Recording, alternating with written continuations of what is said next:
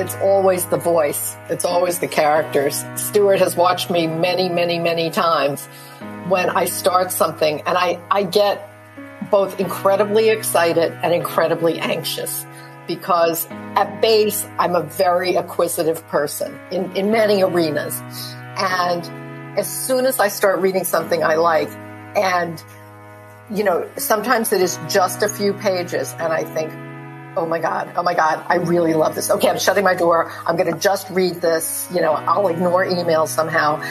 And then I start getting anxious because I think, how am I going to get it away from all those other editors?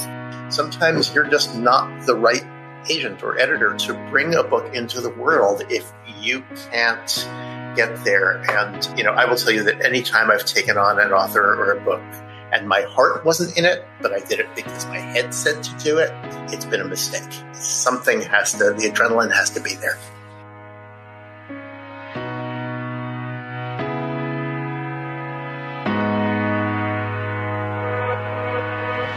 Welcome to the Friends and Fiction Writer's Block podcast. 4 New York Times bestselling authors, 1 rock star librarian, and endless stories. Join Mary Kay Andrews, Kristen Harmel, Christy Woodson Harvey, and Patty Callahan Henry, along with Ron Block. As novelists, we are 4 longtime friends with 70 books between us. And I am Ron Block.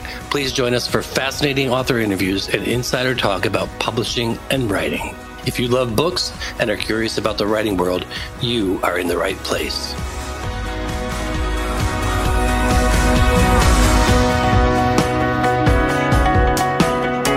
Hi, everybody. I'm Mary Kay Andrews, and this is the Friends and Fiction Writer's Block podcast. Today's episode, we could call it The Living a Well-Lit Life. Our guests today are Pam Dorman and Stuart Krichevsky, who are a dynamic married publishing power couple. That's hard to say. I'm going to ask them today about their work roles and where they intersect, how their very individual tastes shape the clients they take on and the books they publish, and whatever else comes to my squirrely little mind. First off, because I decided to do this, I had to give it some thought. I'm doing this alphabetically so as not to cause any marital strife. Pam Dorman is vice president and publisher of Pamela Dorman Books Viking.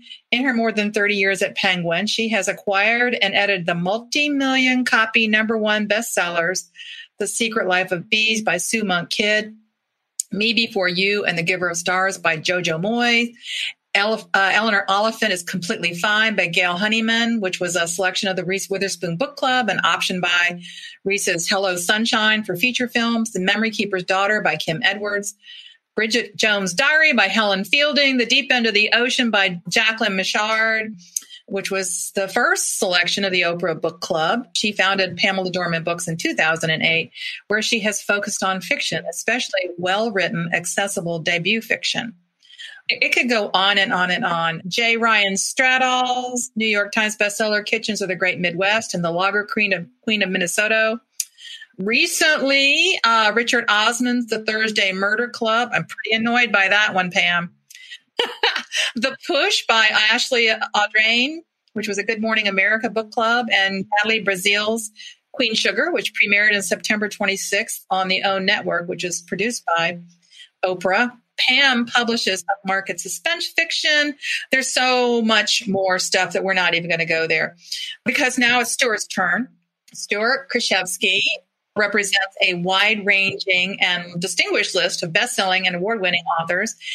But he was originally a solo operation. The agency has spanned into a team of 8 literary agents with a growing reputation for urgent work. I'm going to ask you about that, Stuart. Urgent work across all genre, fiction and nonfiction books that examine our past and illuminate our present, showcase excellent writing, and reach a wide readership at home and abroad. His clients' work regularly appears on the New York Times bestseller list, has been translated into over 50 languages, has served as the basis for major award-winning motion pictures, television series, and documentaries, and received literary awards, including the George M. Polk Award, the Governor General's Literary Award, the J. Anthony Lucas Prize, the National Book Award, the NAACP Image Award, the Wyndham Campbell Prize, and, the Pulitzer Prize. Oh, I forgot to tell you that Pam lives and knits in New York, well, Westchester County. And she lives with Stuart Krichevsky. Pam is, there's so much I could say. Pam is a summa cum laude graduate of Wesleyan, and Stuart is a native New York City, a graduate of NYU, and they together, last I heard, they have 2 children. Still have 2 children and a dog. Yeah, and a dog. And a dog, Cosmo the Magnificent. Okay, in the interest of full disclosure, I should admit to you that Stuart is my literary agent of 20 years and counting. Is that right, Stuart?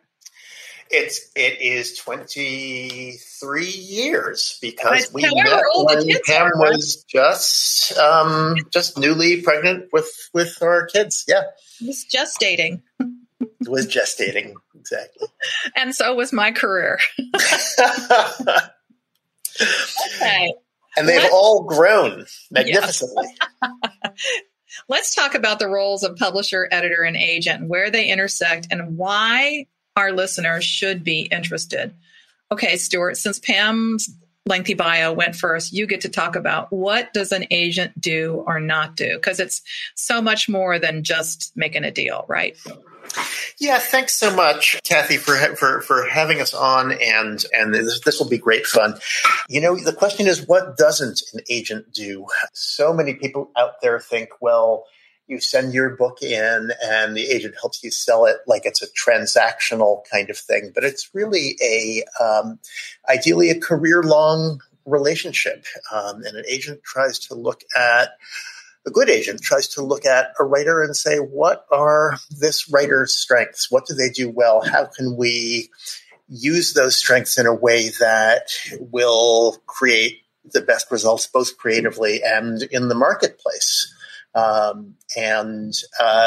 Is really there for, from the conception of the idea through editorial development, through every bit of the publishing process as the author's advocate, translator, guide, and shoulder to cry on, and even better, to celebrate with when things are good. Right. All right, Pam, talk to us. People have a broad idea, I think, of what an editor does, but you're also a publisher, and I wish you would talk about both of those roles. Thanks, Kathy. Because I run a small imprint with my name on it, I have, I would say, a little more discretion in terms of what I take on and how we publish it than I would just as an editor. That does not mean I get to make all the decisions. It means I go and beg for money to my bosses to acquire books and, cajole the marketing team just like anybody else. But it means that I have a responsibility to look at our imprints list as a whole and see how we're balancing it, which books, we're publishing when, to make sure they don't interfere with each other, to make sure we have a good range of commercial women's fiction and suspense and some nonfiction. So it's a broader view than just I'm buying this book and I'm going to both acquire it and edit it as I would as an editor. On the other hand, as an editor, which is still the thing, that I kind of love the most, what I love is finding a new voice, getting excited, going and getting that book before anybody else does, ideally, and then both working on the manuscript with the author and then doing my own version of cheerleading as we get into the publishing process. Yeah, there's so much more to it. Here's the big question for both of you. How do you know? How do you know what makes you think an author or a book idea or a synopsis or a pitch, what is the little spidey sense that tells you this has the potential to be a success?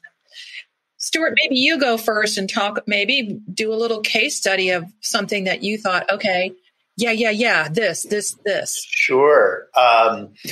It is, Malcolm Gladwell wrote a whole book about this called Blink, and it opens with an anecdote in which the director of the Metropolitan Museum looked at a statue and instantly said, it's a fake. And then when they asked, well, how do you know?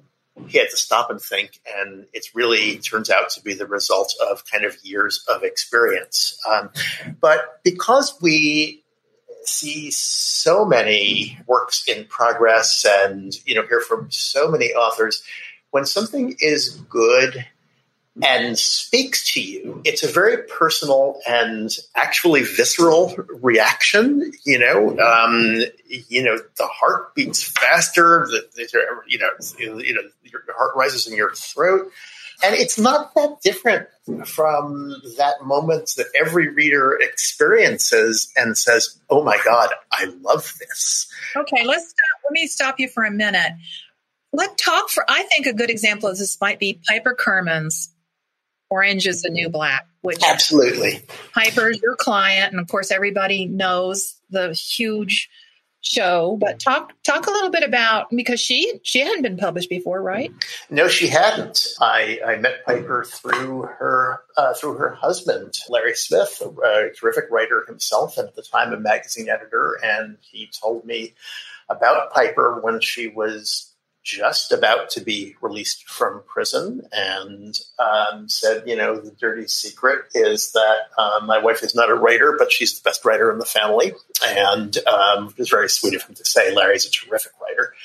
And we spoke shortly when she got out of prison, and she knew that she wanted to elevate the stories of the other people who were there. This was not going to be about her. This was going to be about the woman who knew she had some privileges that the women she was incarcerated with did not. And I said, well, just write me a scene. And this scene didn't make it into the book, but it told me that she had one in her. It was a scene of 3 women talking about their upcoming weddings. And it was all the details of the bridesmaid and the fight with the mother-in-law and the fight with the sisters and the details of how they wanted to be in the dress and all of that. And then she kind of zoomed out, and you realize that they were in the, coffee break room in prison. So it was just like any conversation among 3 soon-to-be brides talking about, what was in their hearts and their anxieties and their hopes in a way that was real. And you could tell they were all from very different backgrounds. And then you realize, oh, these are real lives of real people in circumstances that we don't always hear about. And so that was what I knew. And then we talked more, and she wrote more scenes. So we talked more, and she wrote more scenes. And eventually we figured out what the arc of the story wanted to be. And was that an easy sell when you went to sell it? It was not an easy sell. So this was long enough ago so that it was not yet common for to hear stories from lesbians. And it was a time when publishers, were unsure that they could sell a book that was set in prison because that just had not been a commercial thing. And the world has really changed now. And this will get to your earlier question about books that are urgent, Kathy. Piper had a mission. She wanted to talk about who is incarcerated in this country and why. And many, many, many of the women were there because they had a boyfriend who was selling drugs, and they'd get roped in on a conspiracy charge and sentenced because there were a lot of narcotics involved, not because their role was anything significant. They might have just been cooking dinner while the men talked about dealing. And, that was an important agenda to get out. And she was smart enough, and this is something we all worked on. We knew we had to tell a good and entertaining story in order to get that message across. If she was going to get on her soapbox, it wouldn't work. So we focused on story and character and humanity. And, that was what made the book so terrific and, later created so much potential for the show. I think that's such a great case study. All right, Pam, your turn. You have been such a tastemaker in publishing, bringing Bridget Jones' Diary to the U.S. and, of course, Eleanor Oliphant and so many more now, Richard Osman. What is it about a book or an idea that revs your rockets? Oh, it's always the voice. It's always the characters. Stuart has watched me many, many, many times when I start something, and I get both incredibly excited and incredibly anxious because at base, I'm a very acquisitive person in many arenas. And as soon as I start reading something I like, and, sometimes it is just a few pages, and I think, oh my God, I really love this. Okay, I'm shutting my door. I'm going to just read this. I'll ignore emails somehow. And then I start getting anxious because I think, how am I going to get it away from all those other editors? And Stuart always says that's when it brings out the inner schnauzer in me. Can we talk about the meme? I don't know. Kathy, do we have 4-letter words on this podcast? Well, you can say them whether or not they make it. No, I have said many times that the biggest books Pam has published have all started with her getting that sense of just being unstoppable. I can tell you there is no peace for anyone around Pam, and most especially the agents she's dealing with until she owns that book. And I sent her once a meme that I created, which I will offer to share with friends and fiction followers, of a very cute little schnauzer puppy. But it says, "Do not fuck with me." So we call it the "Do not fuck with me" schnauzer. And yeah. So Pam, FOMO is when Pam wants a book, look out. Yeah, FOMO is real. Oh, huge. It's a driving motivator. But it's also that, one thing I've had to learn, and it's still hard for me, and my bosses still remind me of this. Sometimes there are books when there's a book I want, I absolutely know it. When there's a book that I think is commercial, could sell a lot, but somehow I'm not getting that gotta have it vibe, I still have a hard time saying it's a great book. It's going to be somebody's big book, but it's not going to be my big book. Some friends once in a birthday toast said one of the questions that Pam commonly asks is, I don't really like this book. Should I buy it anyway? Which is, am I going to miss out on something? So I have to tamp that voice down and remind myself that I really know. And what's really interesting is that I work for two wonderful people, Brian Tart and Andrea Schultz at Viking Penguin. And they both know, Brian particularly gets out of the way when I come at him. But they say to me, I know when you really want something, and I'm not hearing that in your voice about this book. But I think what it is always is it's a voice that I love. It's a character that I fall for. Recently, I bought something that was not really voice or character driven, but it was this incredibly intricate and twisty plot that I hadn't really seen before. And it tickled me the way certain kinds of movies do. And I thought, I really get this. This is something new. So it's all this. So what was it? Can you tell us what it was?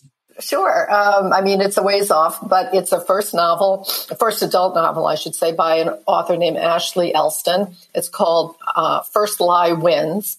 And it's about a woman who works for a Mr. Smith, who basically sends her on various missions under various aliases. And she always has a job to do. And then this book starts and she's on a new job. And she doesn't know that really the one who's being played here is her, at least not at the beginning. So, well, talk to me. Give me a case study for a book that might not have appeared obvious to someone else, but was exactly the right wavelength for Pam Dorman to snatch it up. Well, I'll tell you, most recently, Richard Osman's The Thursday Murder Club, which has been enormously successful all over the world, particularly in England. And it's a New York Times bestseller here, USA Today bestseller. I read that title and I said, I want to read this book. And it turns out that it's about 4 septuagenarians in a very posh retirement home in England who, for their spare time, solve cold cases. And then, of course, somebody drops dead and there's a live case on the grounds. And as soon as I started it, I was in his world. These 4 characters were so adorable, so funny, so smart. And as he has said in interviews, you just want to know you're in a safe pair of hands. And I started that. I probably read 2 pages. And I was like, oh my God, I love this. And I knew that I bought this before the pandemic, but I knew that people were going to want to be comforted by a book like this. And boy, was the timing great. So we've now published The Thursday Murder Club and the second one, The Man Who Died Twice. And I mean, I just want to live at Cooper's Chase with those 4 and see what's going to happen next. Kathy, that world reminds me a little bit of the world of your old Callahan mysteries. How you just want to be with these people. They are, easy to underestimate, but boy, do they have it all over everybody around them. So it really is great fun. That's great to hear. Are you ever wrong, both of you? Either on a book that you... I can't give you a case study. Oh, come on. No, I'm wondering if... My wife is here. I wonder if there's an author or a book that just... it didn't strike you, and then you look back and go, what was I thinking? Why did I pass on that? There are so many. I once worked with a very successful editor who had his own imprint, Richard Marrick, many years ago. And he told me that you weren't a successful editor until you'd passed on a bestseller. Ah. His was a classic, Jonathan Livingston Seagull, just to date myself. He thought it was a piece of dreck, and he said, no thanks. And then it sold millions of copies. I'm not telling you the biggest book that I have passed on, but there have been many recently. And it's very, very hard to deal with. I'll tell you mine. Okay. I'll tell you mine. And will stand by my statement that I wasn't wrong. So mine was Mutant Message Down Under. And I didn't believe it's a story. Nobody knows that book anymore. Oh, sure. It's still out there. It was a first person book by a woman who went to Australia, an American woman who went to Australia and was kidnapped by Aboriginals, or got lost and was taken in by Aboriginals, and kind of went native and had this spiritual experience. And I thought it was absolute bunk. I didn't believe a word of it. And flash forward 3 years, and I was reading my morning New York Times, the physical paper back then, and read that HarperCollins had acquired it for $1 million, and my head hit the breakfast table with a thump. And a few months in, it hit the nonfiction bestseller list, and then several months later, it turns out that it actually was bunk. And so it moved on over to the fiction bestseller list. and there you go. But you know what? I don't regret having passed on that book. Sure, it made a ton of money. It wasn't for me. Sometimes you're just not the right agent or editor to bring a book into the world if you can't get there. And, I will tell you that anytime I've taken on an author or a book and my heart wasn't in it, but I did it because my head said to do it, it's been a mistake. It really, the adrenaline has to be there. And that's not something that I think it's something that you acquire over years of experience. I mean, you start with some instincts, right? Sure. Or you wouldn't be in the business. Or you wouldn't be here very long. Yeah. Okay. Let's talk about how your tastes have changed over decades in the business. And I know that from personal experience, Stuart, when I first came to you, you'd repped quite a few mystery authors, and that's changed. I think am I the lone holdout? I probably are. Probably are. Yeah. So talk about that, how your tastes have changed over the business, and also because you're running a business, how you've contracted and expanded over the years. Yeah, thank you. Tastes do change. And, I think, you and I got together in the late 90s when, mysteries had been booming for several years. And, particularly cozies and particularly, books from women mystery writers were really, vibrant back then in the days of Sarah Paretsky and Sue Grafton and, Marcia Miller and so many other terrific writers, who I love. And, I think, actually what may have happened for me is less a matter of taste changing, but the market shifting. And, suddenly it wasn't as easy to sell mysteries. And at the same time, some of my, best known nonfiction books came around and took off. The Perfect Storm in 1997, In the Heart of the Sea in 2000, and so I think, my attention shifted in that direction a little bit. And, you and I, of course, moved you from Kathy Hogan-Trocheck writing mystery novels to Mary Kay Andrews writing women's fiction. And, we've shared that story with Friends in Fiction before, but you had bigger ambitions and were writing a certain kind of book, and you asked what you needed to do. And, and I said, well, you write such terrific character-driven books. They don't have to be mysteries. You can work on a larger canvas, and we created Mary Kay Andrews, and, and she has risen to become the queen. The queen. So tastes do change. And in the last 5 years, we've expanded the agency, and I wanted to have people who have tastes and interests that are different from mine, because mine is not the last word by any means or the only word by any means. And,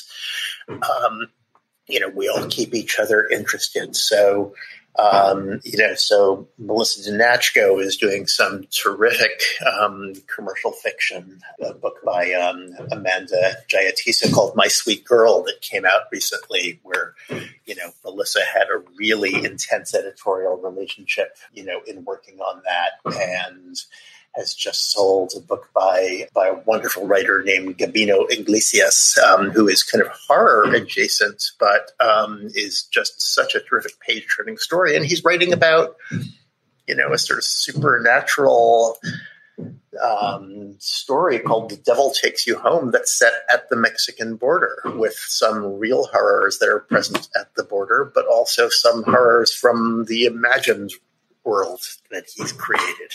So again, that is, about bringing diversity to the office. My colleague Ross Harris, who came up with me, has a novel out now from Astor House called God of Mercy by a Kenyan writer named Okizi Nwoka, which is a terrific, sort of almost mythological world. It's been compared to one of the first readers called it a new Akebe, which is terrific. So it's, we're at a moment when there are all sorts of different voices that people want to hear from, and my colleagues have been pretty amazing in bringing that in. Pam, let's talk about, your reputation for a while was for upmarket literary fiction and commercial also. I mean, Bridget Jones' Diary was nothing if not commercial. And you still do that, but I'm fascinated with your recent acquisition. So would you talk a little bit about your personal taste? Well, I'm not sure my taste has changed at base all that much. Mm-hmm. Let me just think for a second. I think that I still really gravitate towards books that I think largely women are going to relate to. They're not all super commercial. I mean, Sue Monk Kidd is pretty different from Helen Fielding, is pretty different from Richard Osman, and very different from Gail Honeyman with Eleanor Oliphant. But I think right now, what I have sensed in the market and in myself is a desire for books that in some ways are uplifting. I mean, I'm a sentimentalist at heart, and people, I think, sort of think of Eleanor Oliphant as an uplifting book, though it's quite dark. Yeah, that was exactly the book that came to my mind when you mentioned that word, because on Friends in Fiction, we have this enormous Facebook following of 52,000 people. And it's interesting how often Eleanor Oliphant comes up and people talk about, I couldn't get into it. And I keep saying, just keep reading. Eleanor is amazing. So I love the idea that's the kind of thing that appeals to you. But what else? Well, I think on the heels of that, and it's interesting. I mean, Eleanor is a very quirky character, and that's what I liked about her. Mm-hmm. But I published last year, 2020, Claire Pooley's debut novel, The Authenticity Project, which is about an aging artist, kind of an eccentric, who writes in a little green notebook and says, basically, I'm lonely, and leaves the notebook in a cafe. And whereupon somebody else picks it up, and soon they go from having a little green notebook full of people writing about themselves to an actual group of people in a cafe who becomes a new community. And I think that sense of people touching each other, especially during the pandemic, is something that I've gravitated to. I think it's commercially kind of right with the zeitgeist. And I find myself looking for books like that. On a completely different note, I bought 2 books that I think you'll see are, they're united by character, but totally different in form. I have a debut novel called Yinka, Where's Your Husband? By British Nigerian author Lizzie Damilola Blackburn, coming out next year. And it's as if it was a British Nigerian woman living in a Jewish American daughter's life. She's surrounded by all these aunties and a mother, and all they want to know is, when are you getting married?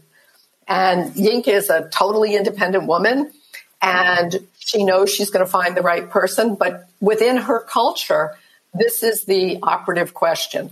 And it is completely delightful. So I fell for it because I fell for Yinka, and I knew that kind of world is a very familiar one, whether you're Nigerian or American or something else. On the other end of the spectrum, I publish suspense fiction, and I have certainly published lots of mysteries over the years. But now I really mostly publish big suspense novels. Well, I fell for a quote-unquote genre novel in a genre I don't even read. And it's called A Lady's Guide to Fortune Hunting by Sophie Irwin. And the setup is a Regency setup. It's about a woman with no money who must find a husband. And it is completely delicious. And I fell for it really knowing almost nothing about the genre. So, once again, I fell for a woman character. I fell for, a setup. And I think it's going to be absolutely wonderful for anybody who likes historical fiction. So, but you also, now you do, Sherry, is it LaPena? LaPena, yeah. Okay, tell me what about her, because those are some pretty thrillers, right? Oh, yeah. I mean, in fact, it was interesting. Sherry interviewed Richard Osman yesterday, and they were talking about the differences in their book. And she said, I love all your characters, Richard. And he said, I know. And we want to murder all of yours. Her books are really dark, domestic suspense novels, but about situations you could completely imagine yourselves in. The first one, The Couple Next Door, is about a couple whose baby disappears. And, that's like the primal fear of every parent. I fell for Sherry's books because I can still remember myself walking on the Metro North train platform from the train car up the stairs, and I was reading the manuscript on my Kindle as I went. I couldn't stop reading it. I mean, she's so good at plotting and pacing. And so there's this whole different thing going on there. But that's what I loved about it. But the common DNA strand would be character and voice. Well, not in that book. I think what Shari really has is the ability to set up a classic suspense situation and then just keep you really glued to your seat. We coined the term one sit read when we published The Couple Next Door, and that has been true of all of her books. Yeah, that's something to aspire to, isn't it? I know, especially now. Well, okay, let's talk about long-standing publishing relationships.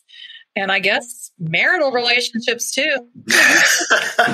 So ours might have almost ended when, one of the first big auctions I had when Pam was the underbidder and, didn't get the book and burst into tears. And my boss was, it may have been one of the most generous things he ever did for me. He said, "Why don't you take Pam to dinner tonight and send me the bill?" And we did. So without that, it wouldn't have happened. But Pam and I do different kinds of books, and we don't do business together directly because I believe firmly in an author's God-given right to complain about their editor. And, it would be uncharitable of me to join in if an author were to complain about Pam. I can't say, "Oh, she said that. Tell me about it." Yeah, right. I also, over the years have, I hope, gained the wisdom, not to try to negotiate within a marriage. And, instead of, well, how about another 200,000? It might come out like, don't talk to me the way you talk to your mother. So, we just don't go there. We support each other from the sidelines. We help each other solve problems. We talk through all sorts of things, and we have a whole lot of fun.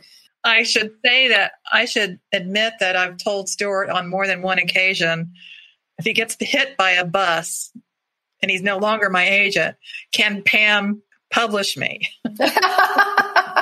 Yes, absolutely. I love my publisher, Jennifer Enderlin. I love and adore her. Pam probably, I don't think my books would be Pam's taste anyway, but that's just sort of the jokey thing. And the other jokey thing I always tell, there's another agent friend that I've always told Stuart, if you get hit by a bus, I'm going over. I'll be calling Meg Ruley. We have many reasons to be staying away from buses. All right.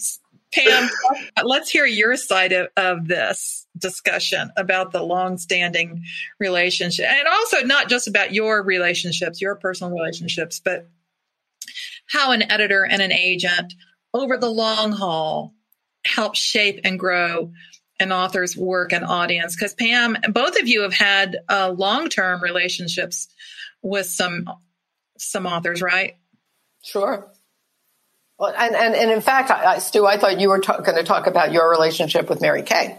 Well, I'd love to talk about my relationship with Mary Kay and her editor. And we always have three-way conversations about the manuscript when they come in, about the idea when it starts. There's a terrific collaborative process in there. And, ideally, an author, an agent, and an editor are always having a three-way conversation about every aspect of it.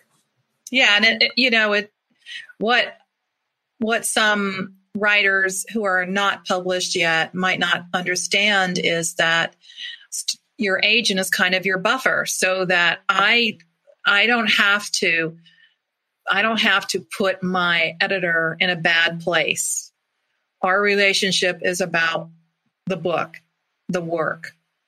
It is about the career too, but it's not about, well, you didn't do this or you gave somebody else that I wanted. It's always about the project and the book, and it's not about those discussions Stuart and my editor have. I don't have to. He gets to be the bad hat all the time.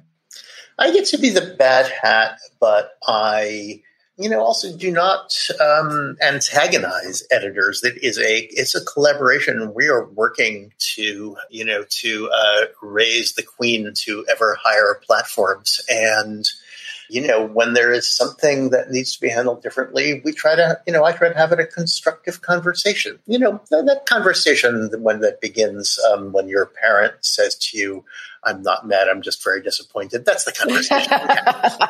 Yeah, exactly. Yeah, we love those conversations. We love the conversations that make the editor say, "Your agent is so nice. He made me do this. He was right."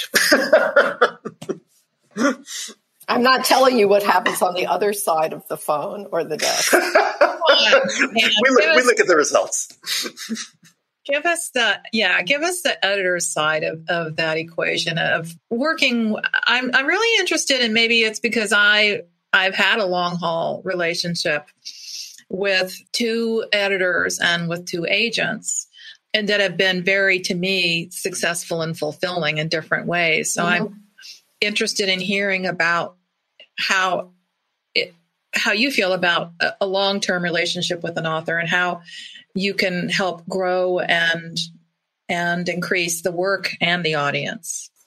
Well, I think I'm just thinking about various people with whom I've had long relationships.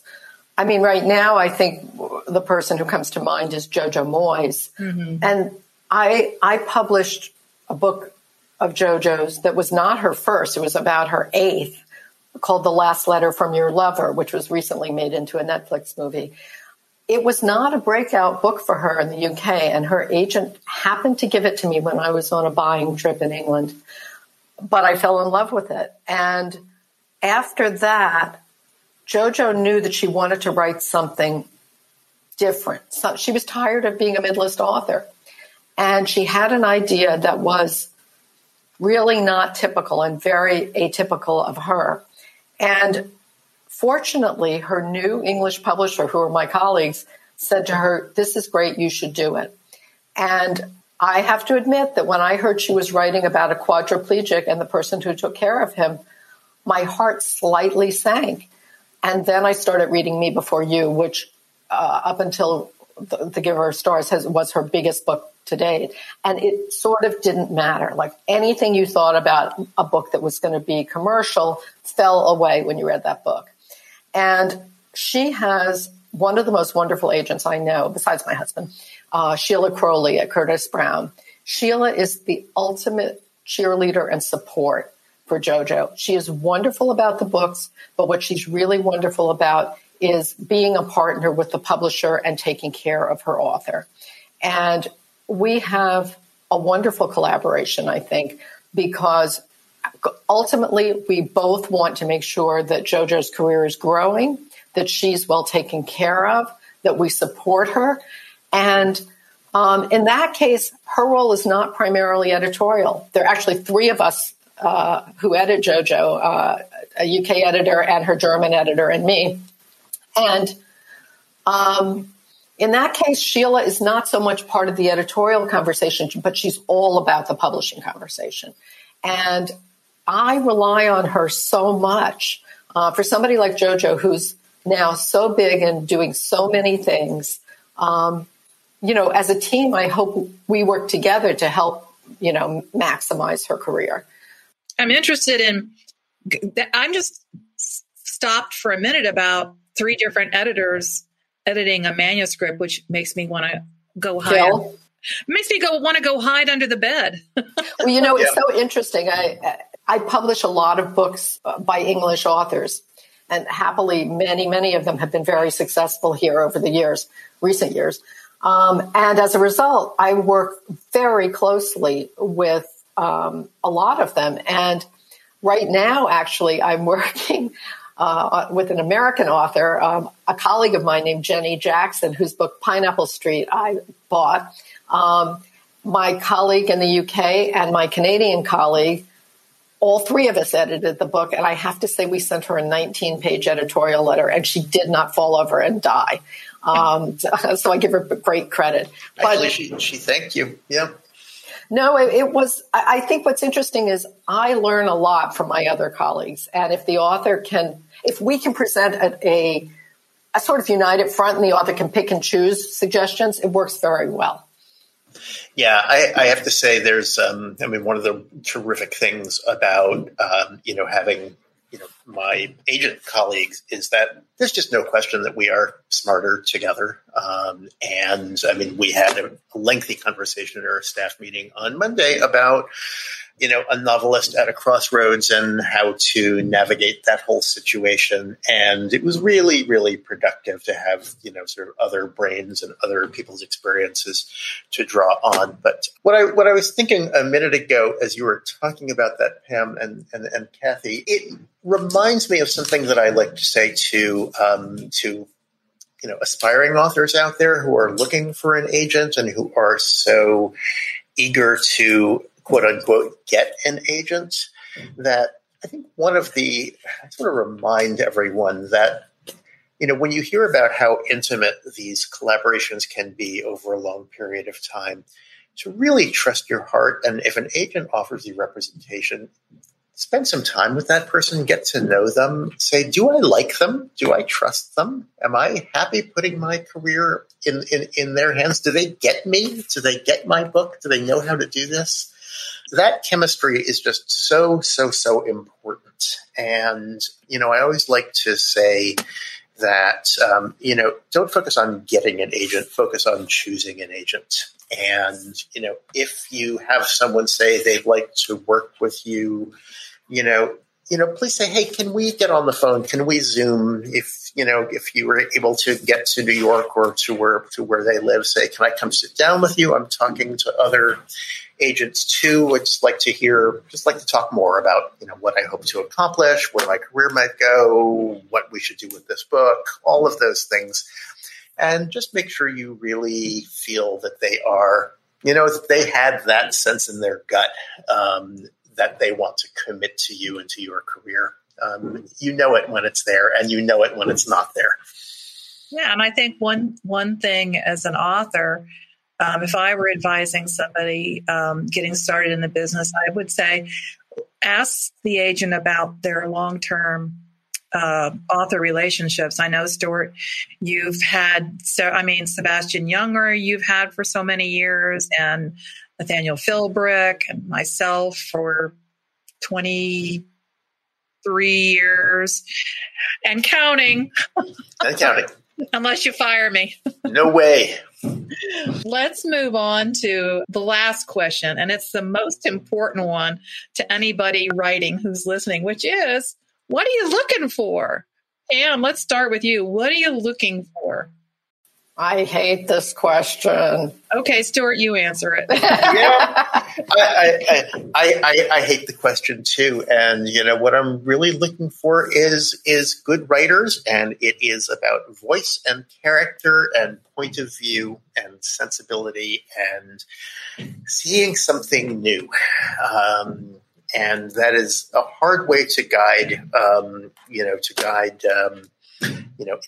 any given writer. I don't say send me this. I have never chased trends. I think trends are beginning to be over by the time you recognize them. I've been proud to, work with authors who have started trends of their own. And that's because the book is sui generis and the writer is exceptional. And when the stars align and we all do our jobs well, the audience recognizes that. So, send me your best work. Send me something fresh with character and voice. And if I don't like it, I might have a colleague who does, and we go from there. Pam, do you want to throw any thoughts in there? Well, I think just along the lines that we've been discussing, which is my taste is relatively consistent. I always like books that have strong, interesting women in them. I want a voice that the minute I read it on the page, I can hear it again in my head, and I want to listen to it some more. I want books that, the other thing that is really, really still true for me is that I want books that are going to be great book club books. That's become a kind of cliche, but the Jackie Michard's book, The Deep End of the Ocean, was the first Oprah Book Club pick. And I want books that people want to discuss. Ashley Audrain's book, The Push, that I published earlier this year, people finish that book and they can't wait to talk to other people about it. So I want books like that. And then I want the pleasure books. Then I want the Thursday murder clubs where you just say, I'm reading a submission right now that I started reading it on Sunday afternoon. I wasn't feeling that well. And I just sat there and read through it because it was fun. And I'm still a sucker for those. Yeah. And, we have to say that, we've been so happy to see that the Santa Suit was a New York Times bestseller. And, again, we talk about about urgent books. Right now, there is an urgent need for that kind of escape and feel good, inspiring story. And boy, is the audience recognizing that. That's true. Good to hear. Pam, are you going to buy that book that you just talked about? I don't know. I'm talking to the author later today. I hope she likes me. How could she not? How could she not?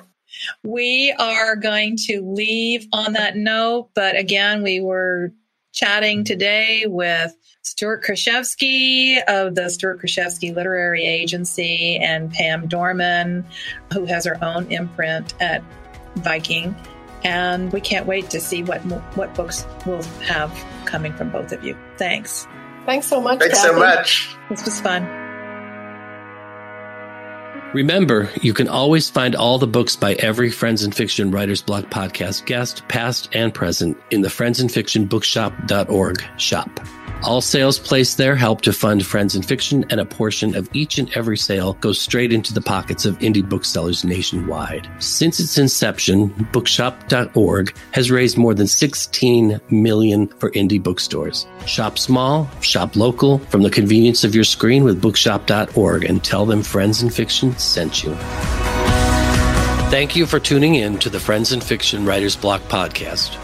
Please be sure to subscribe, rate, and review on your favorite podcast platform. Tune in every Friday for another episode. And you can also join us every week on Facebook or YouTube, where our live Friends and Fiction show airs at 7 p.m. Eastern Standard Time. We are so glad you're here. Produced by Audavita Studios. Connect your voice to the world.